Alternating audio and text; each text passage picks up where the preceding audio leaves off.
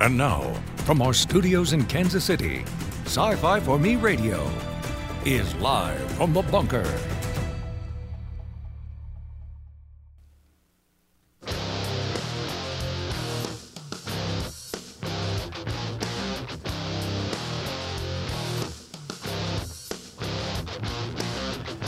All right, ladies and gentlemen, here we go. Welcome to the program. It is Tuesday, May 16th. And happy birthday to my mother. Glad to have all of you with us today. We are live from the bunker. My name is Jason Hunt. I am the editor here at sci-fi4me.com, where we just recently posted Mrs. Boss's review of Fractal Noise by, is it Christopher Paolini? Or Richard Paolini? It is Christopher Paolini. All right, Christopher Paolini's Fractal Noise. Yeah, this is his first venture into, well, this series that he's writing is his first venture into science fiction. Everybody knows him for the Inheritance Cycle that he wrote years and years ago, which is fantasy. And he has done kind of the same thing going on with this, where it's going to be multiple books. I do not know how many at this point, but it is science fiction, so it's definitely a step out. But previously, earlier last month, I did my review on the first of the books, which was Sea of Stars to Sleep in a Sea of Stars, and that is up for you to find over on our .com. This review, now he did a little something different. The second book in the series is actually online at his website, takes place after the first book, and it's kind of that choose your own adventure. So you have a task at hand, and you get to decide, well, are you going to do this or are you going to do that first? No. And each option has its consequence.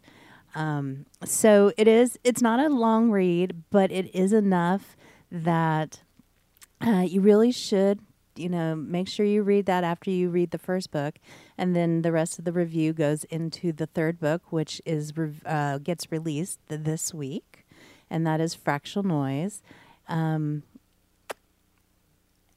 It's good. If you liked his work with the Inheritance Cycle, this is definitely shown that he's grown as a writer. And the Inheritance Cycle, for those of you who are not familiar, that's the Aragon stories, right? Yes, with the dragons. So Aragon, Eldest, Brissinger, and Inheritance.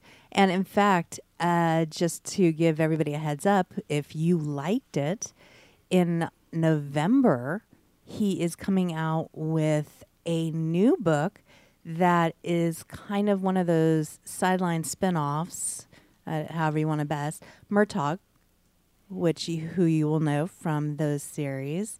And apparently Murtaugh was talked about in his little short story that he wrote, the Worm, which was something, I don't remember the name of that. I actually still have to read it. But anyway, but yeah, I do recommend this. If you loved his world building, then and his character development, this is definitely a good one. And the beauty, I think, of this series that he's got going on is you don't know where he's going to go next. It can go forward, it can go backwards, it can go anywhere in the middle, which I think is really neat. So check it out. Highly recommend it. And per the reporting we did when we found out he was doing this, everything's written. It's just a matter of being published. Yep. All right, so there is that over on our .com, and I want to give a shout out to people who are listening to this program as a podcast, because you can do that. And we've got listeners all over the world, Germany, Poland, East Europe, Russia, Canada, New Zealand.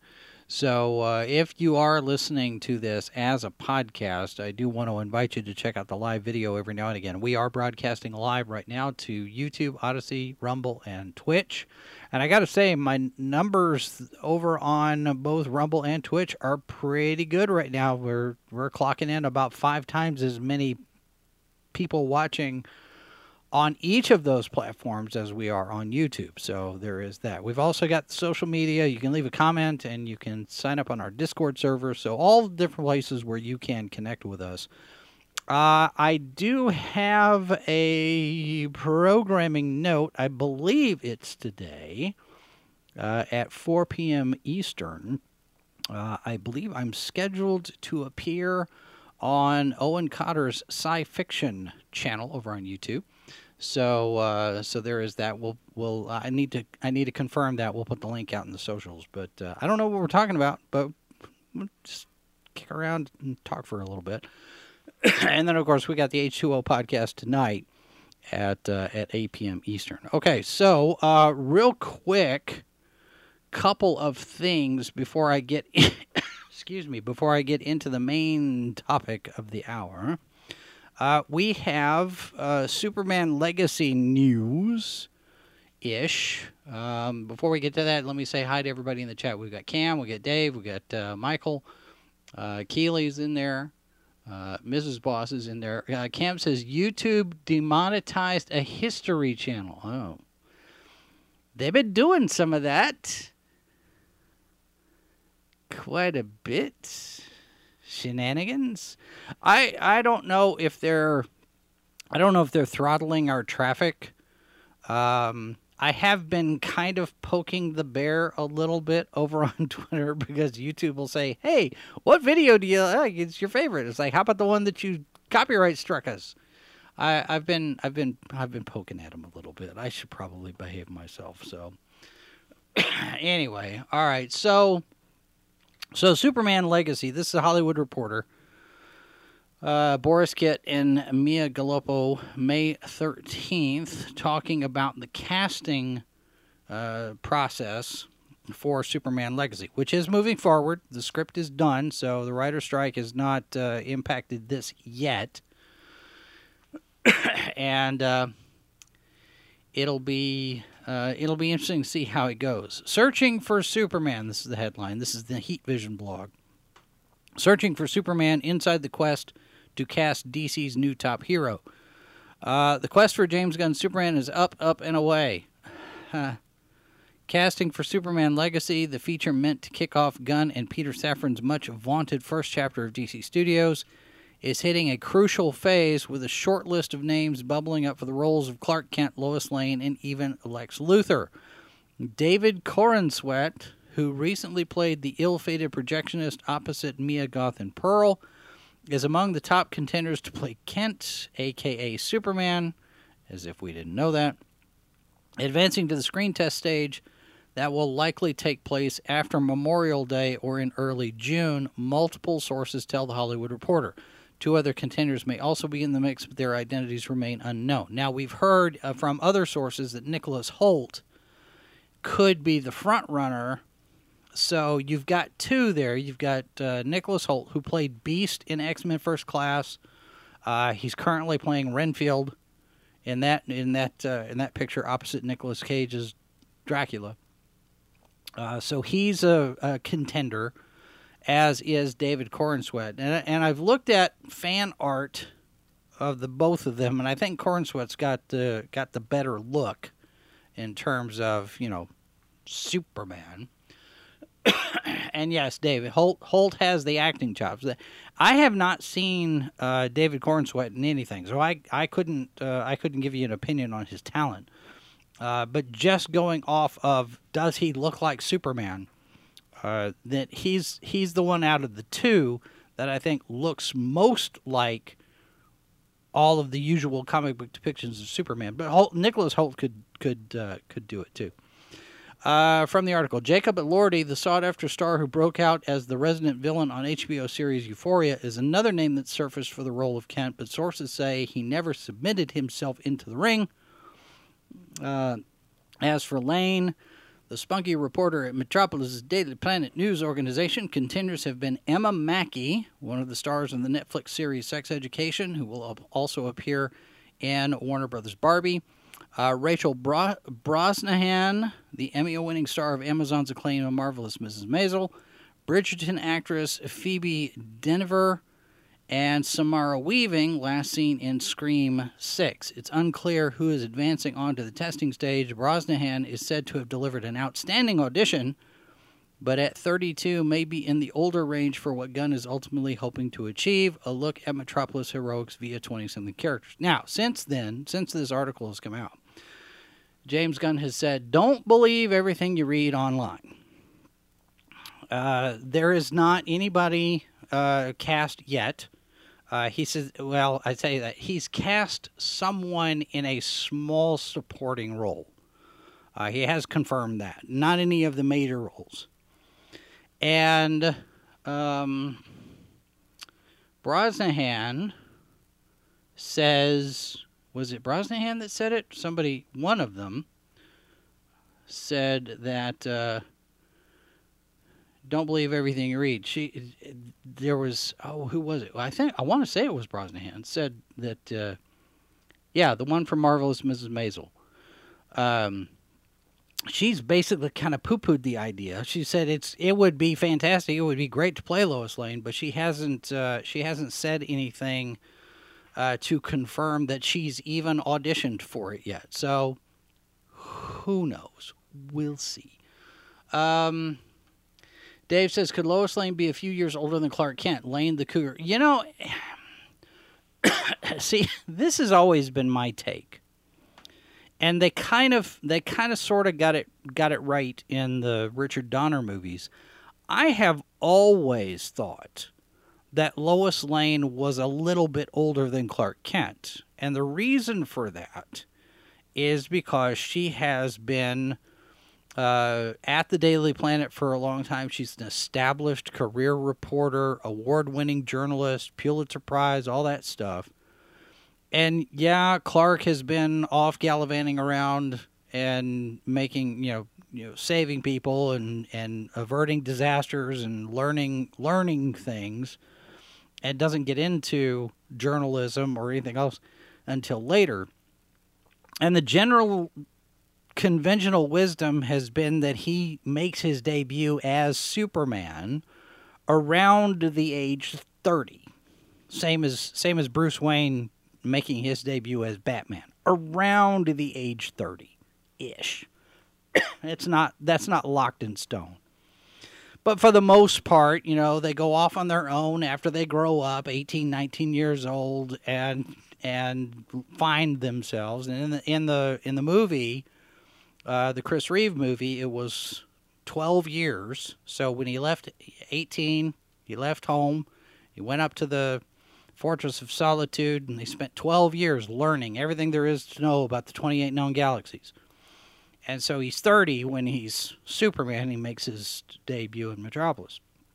And I've always thought that Lois Lane is a little bit older.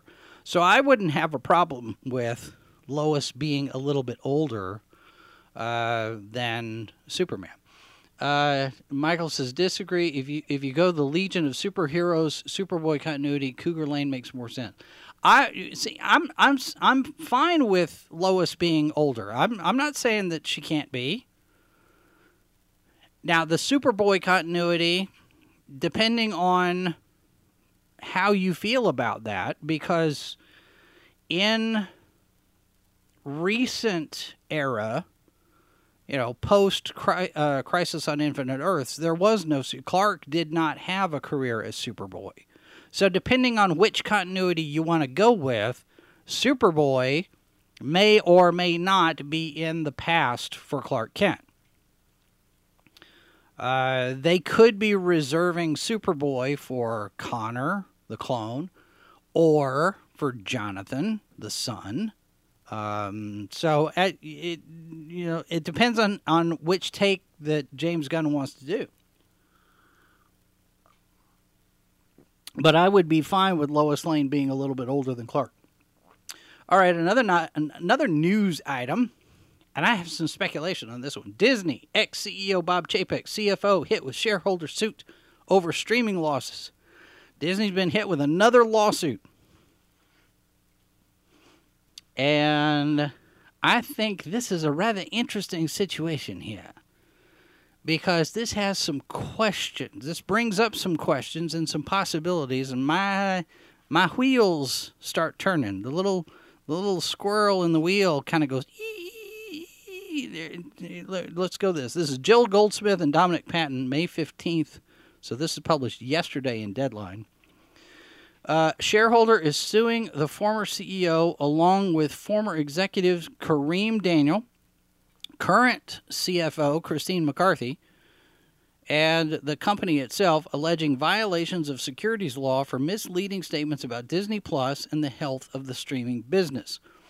Filed on May 12th, the suit by Local 272 Labor Management Pension Fund, filed in U.S. District Court for the Central District of California, seeks a lead plaintiff for a class action representing purchasers of Disney shares between December 10, 2020 and November 8, 2022, when the company dramatically missed earnings guidance and the stock took a major hit after an already bumpy year. The complaint reads, in part, quote, defendants throughout the class period made false and or misleading statements and or failed to disclose that 1, Disney Plus was suffering decelerated subscriber growth, losses, and cost overruns. 2, the true costs incurred in connection with Disney Plus had been concealed by Disney executives by debuting certain content intended for Disney Plus initially on Disney's legacy distribution channels, and then making the shows available on Disney Plus thereafter to improperly shift costs out of the Disney Plus segment. 3, Disney had made platform distribution decisions based not on consumer preference, consumer behavior, or the desire to maximize the size of the audience for the content as represented, but based on the desire to hide the full cost of building Disney Plus's content library. And 4, Disney was not on track to achieve even the reduced 2024 Disney Plus paid global subscriber and profitability targets. Such targets were not achievable, and such estimates lacked a reasonable basis in fact. So they're basically, it's a 39-page complaint. And they're basically saying that Disney was shuffling the books. And we took all of this we take this programming, we take this content that's supposed to be for Disney Plus, and they put it on other channels and associated the cost to those other channels rather than to Disney Plus, as they should have, apparently, according to this complaint. And they're basically saying that Disney is hiding the fact that Disney Plus, as a streaming service, lost a ton of money, did not make the goals that they had for subscriber count, which were unrealistic goals, apparently. And what's interesting about this is the fact that they name Bob Iger and Kareem Daniel in this. By name, they are defendants in this. And if this goes to class action, and if this goes to trial, this would be an interesting discovery process. Because, remember, when Bob Chapek was ousted, it was an opportunity for the trades to get behind this narrative that all of this woke and everything and all this stuff, it's a mess. This is all Bob Chapek's fault. Well, this presents an opportunity here, if Chapek wants to take it, and if it makes sense to do this, and if it goes to trial, and if there's discovery on this. This is an opportunity to find out just what exactly happened and who knew what and who was trying to fix whatever it was that was broken. Because remember, Bob Chapek had just gotten a brand new deal as CEO, voted unanimously by the board until he was unceremoniously dumped right before all of the FTX stuff blew up. Timing is everything. And if it comes out in discovery that Bob Chapek was making plans and making efforts to save the company because he saw all of this happening, and they fired him for it, then what happens to Bob Iger and Bob Iger's legacy? Because right now, Bob Iger is the savior of Disney, right? He's trying to do everything to save the company, get it back to profitability. But he's implementing the plan that Bob Chapek had started to fix things, to try to fix things.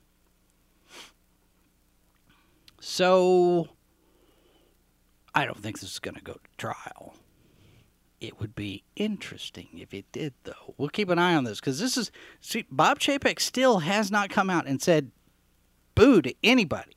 And I'm sure he's got an ironclad NDA. Don't talk to anyone or you don't get any of your money. So... we'll see. We'll see. All right, so we've got here a clip. It's out of the Cannes Film Festival where they are protesting. They are protesting Johnny Depp's presence at the Cannes Film Festival. How dare they have Johnny Depp's presence?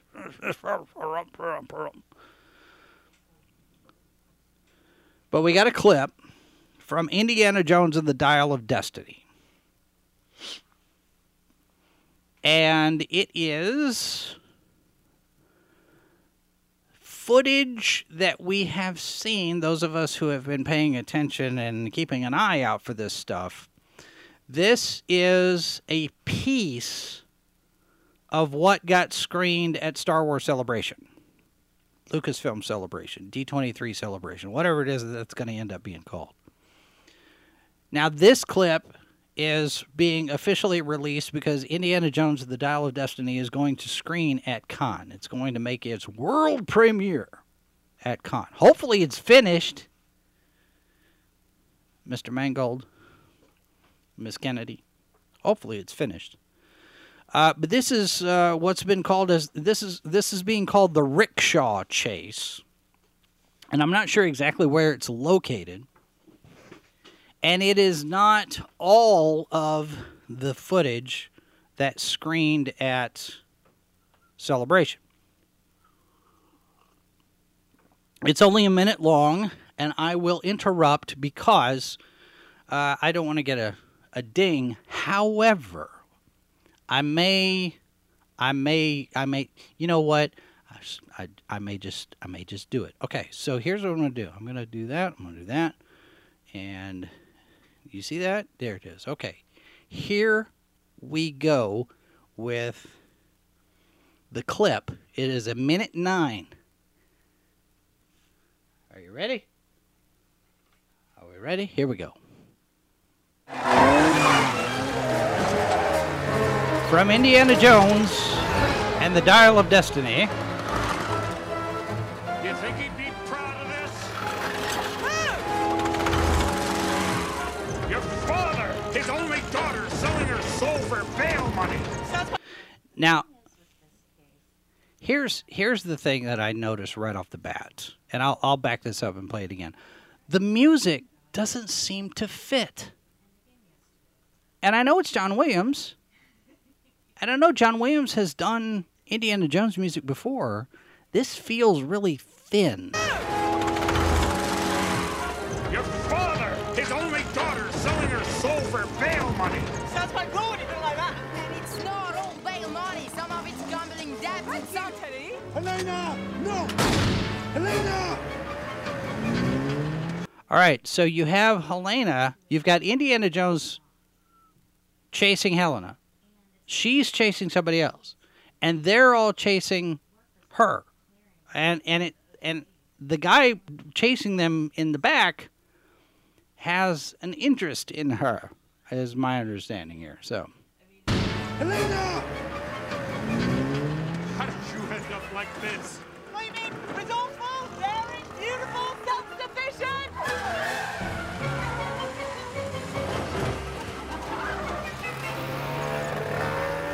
I don't know.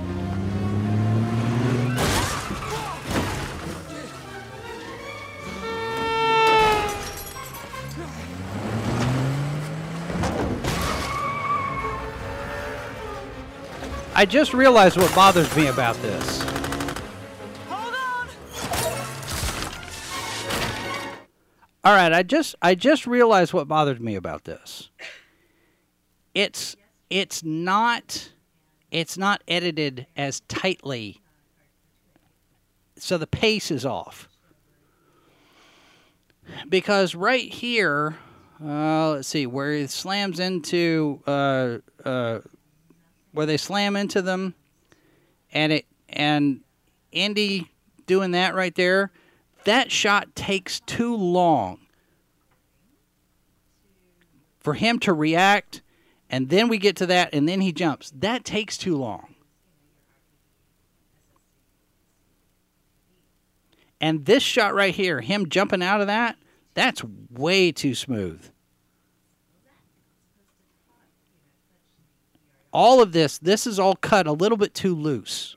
All of this here. I'm sorry, let me show you. This shot here where he's jumping, where he jumps into the rickshaw, all of this here,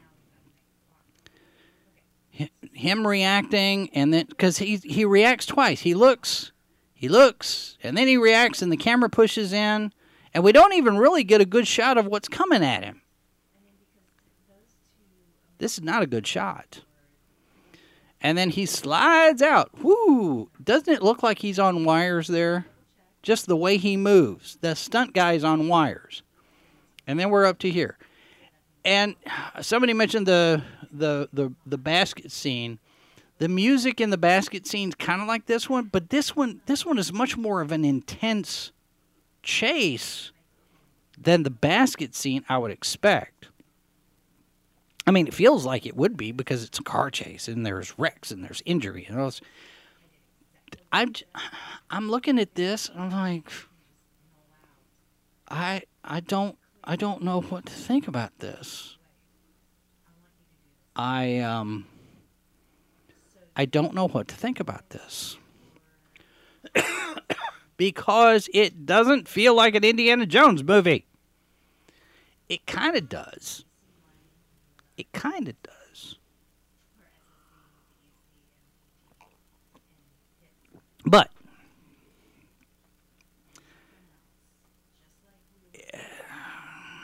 hold that thought. We're going to take a real quick break. We'll be back right after this. Stand by. Live from the bunker, the radio show that's almost as good as bacon. The concept of flying cars is just a terrible, terrible idea. Yeah. It is a disastrous idea.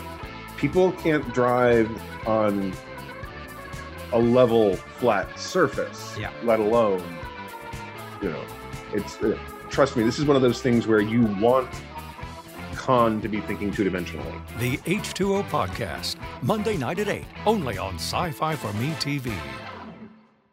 Good Morning Multiverse, Saturday morning at 11, 10 Central, only on Sci-Fi for Me TV.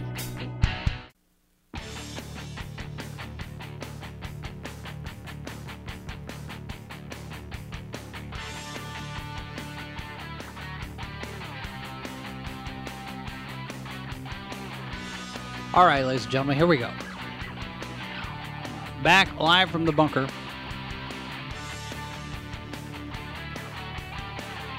And I'm watching this, and it is a piece of the footage that got screened at Celebration. And I've seen all of that.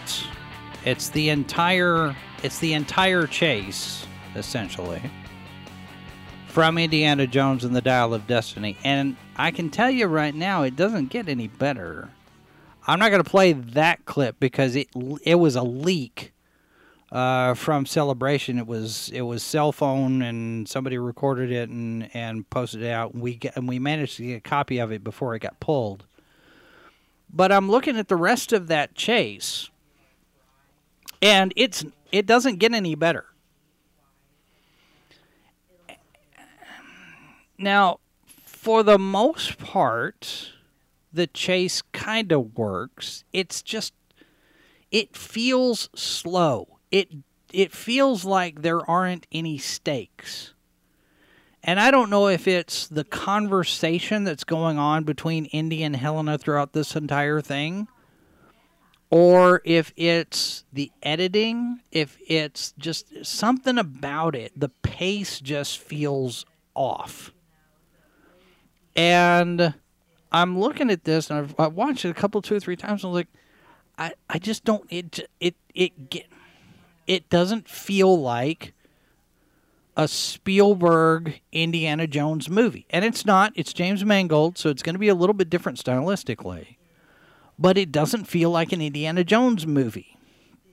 Now, yesterday, we were talking about Quantum Leap 2.0. And I think I have touched... I think I've stumbled onto an accidentally brilliant analogy here when I say that Quantum Leap 2.0 feels like the online copycat recipe for the Cheddar Bay biscuits from Red Lobster. This kind of feels like the same thing. It feels like we have the recipe, we have the ingredients, but we're not exactly sure what it's supposed to taste like.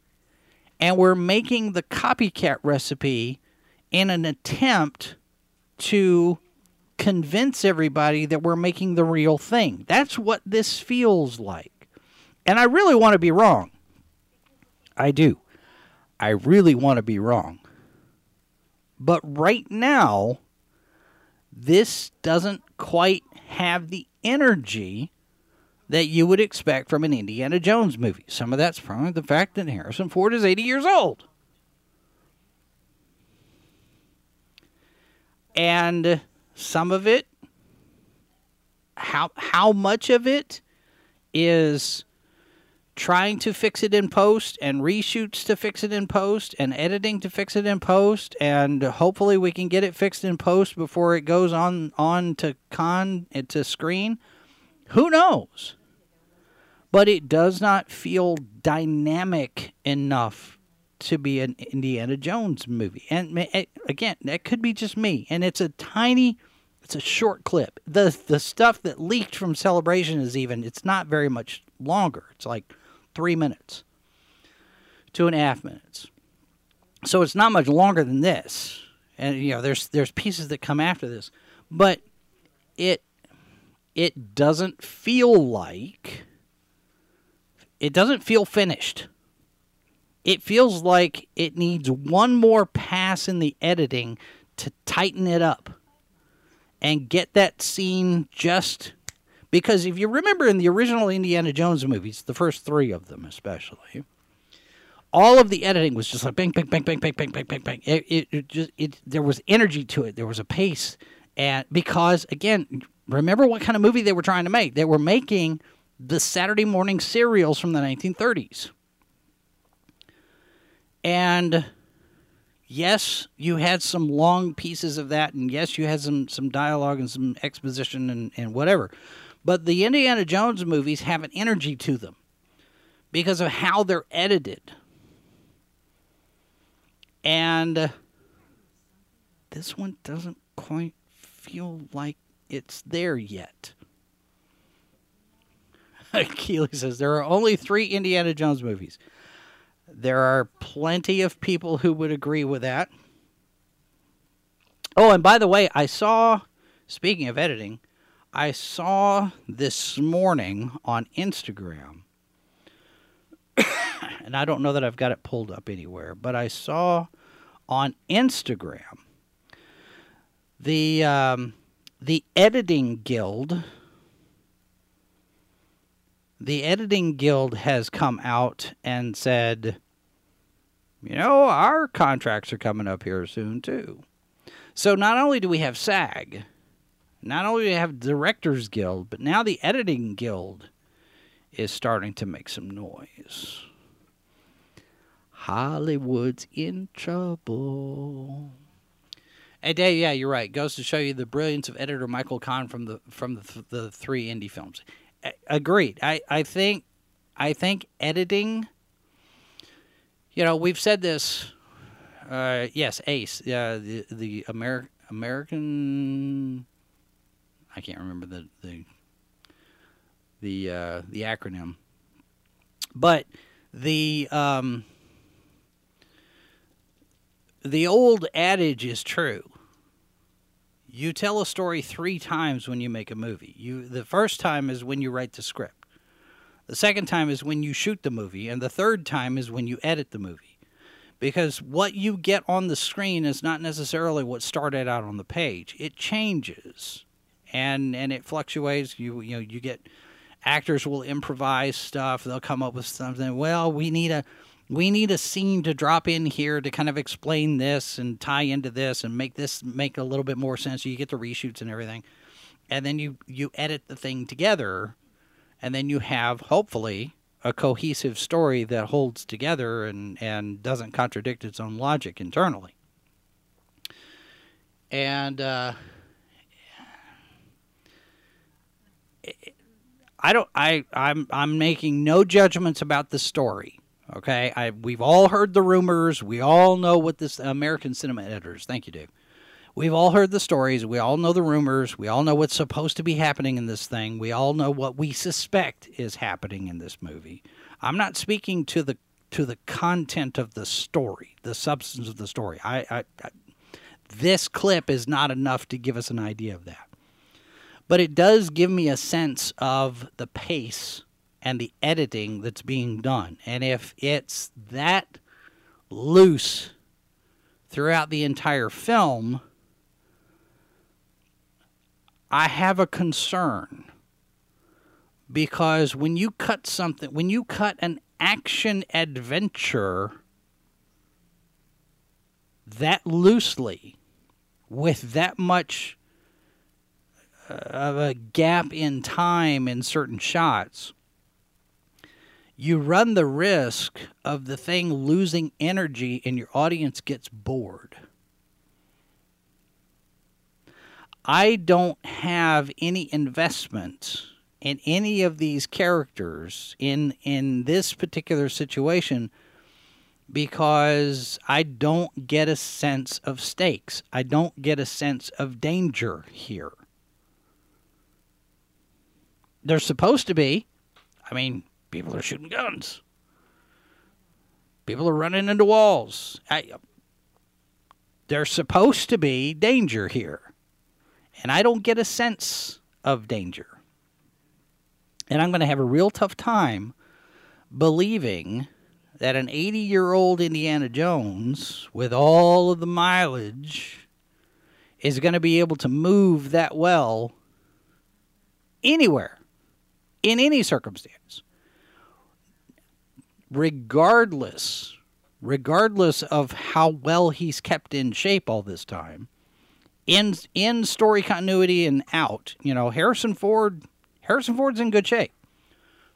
Except for, all of the times he's broken a bone and had to go to the hospital and have surgery and recover because, accidents happen and plane crashes happen and whatnot. I mean, he's not young. It takes a long time to recover from these things, from these injuries. But he's right in there. He's a trooper. He's getting it done. But how much of this is him? And how much of this is going to be face replacement? Because we know the stuff at the parade on the horse, most of that is a stunt guy with the face painted on. Because when they were shooting that stuff in London, Harrison Ford was back here in the States recovering from surgery. And that's going to make a difference. Jay says he could barely run in Crystal Skull and episode 7. Yeah, I mean, it does catch up to you. I'm 53, and I have trouble getting around. Of course, I have a back injury from 9th grade, so that complicates things a little bit. But, that's one injury. How many has Harrison Ford had over the years? Dave says, when does loose become sloppy? It's a fine line. It is a very fine line. I don't know. I want to be optimistic about this Indiana Jones movie. I do. I really do. As cynical as I am, as much as I look at the world now and think we are on the cusp of civilization being lost on my darker days, as much as all of that is in my head a lot, I still want to be optimistic about Indiana Jones and the Dial of Destiny. I do. I really do. But clips like this don't help. It just doesn't. And it goes back to what I was saying about the recipe. It really does feel like everybody who's doing remakes and sequels and requels and prequels and whatever else nowadays, they're using the online copycat recipe. Because how many of them were there in the beginning? How many of them were there the first time? I would give you probably even odds that most of them weren't. Kathleen Kennedy was there, but Kathleen Kennedy didn't do a lot. Frank Marshall was there, but Frank Marshall's not there in this one. Spielberg was there, but he's checked out of this one. George Lucas is not involved. Harrison Ford was there. And ostensibly, we understand that Harrison Ford is one of the few people who has to have script approval before they ever move forward on production. So one would assume he's happy with the script.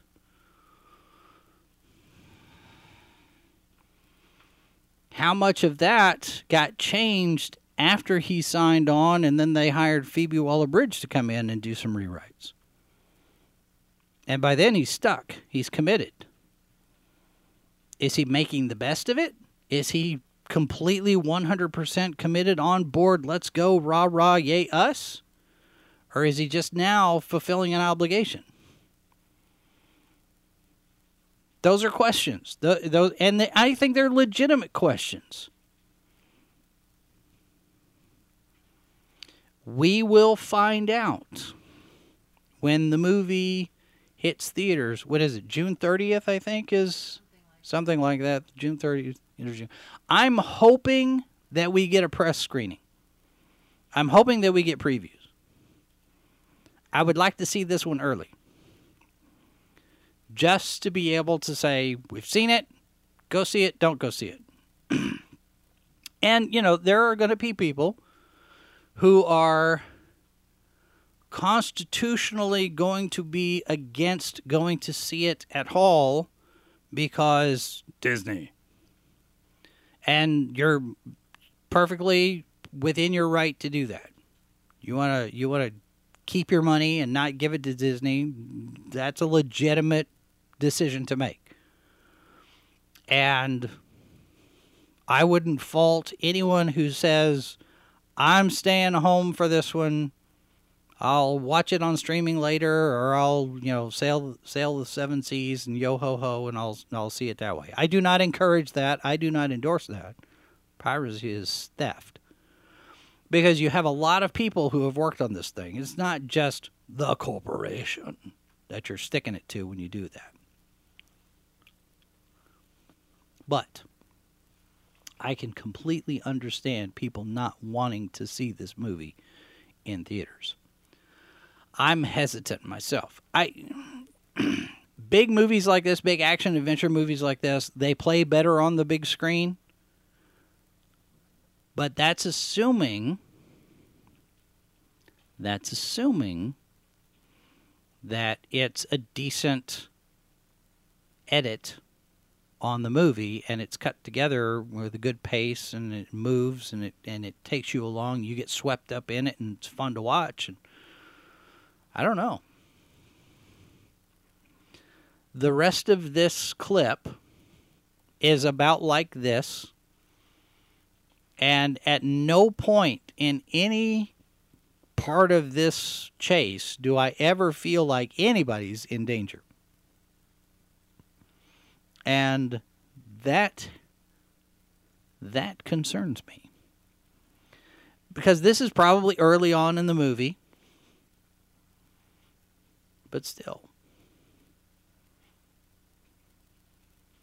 If you have no sense of stakes, if you're not invested in the characters, then what's the point?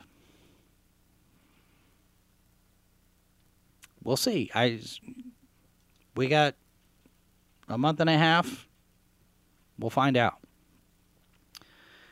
Anyway, let me know what you think. Send me an email live from the bunker at sci-fi4me.com. Leave a comment on any of the video platforms. And if you are listening to this as a podcast, you can leave a comment there too. We don't get a whole lot of interaction on any of the podcast platforms, and that's fine. Of course, you can join the Discord, and you can do it that way. Coming up tonight, we've got a brand new H2O podcast, 8 p.m. Eastern, 7 Central. I'm not sure what we're going to talk about, but we're going to talk about something. And you can find us on various different social media platforms, all the different video platforms, the Discord server, the newsletter, Subscribestar. All these links are in the notes for you to explore and do what you will with those as you see fit, I guess. So that's going to do it for us today, folks. Thanks very much for being here. Join us tonight for more conversation. Jump over on Discord for even more conversation. And remember, the politicians hate you. The media lies to you, and we're finding out about that, aren't we? God has a plan for you, and there are 4 lights. This has been a presentation of sci-fi4me.com. Copyright 2023 by Flaming Dog Media, LLC. All rights reserved. No portion of this program may be retransmitted without the express written consent of Flaming Dog Media. You're listening to Sci-Fi 4Me Radio.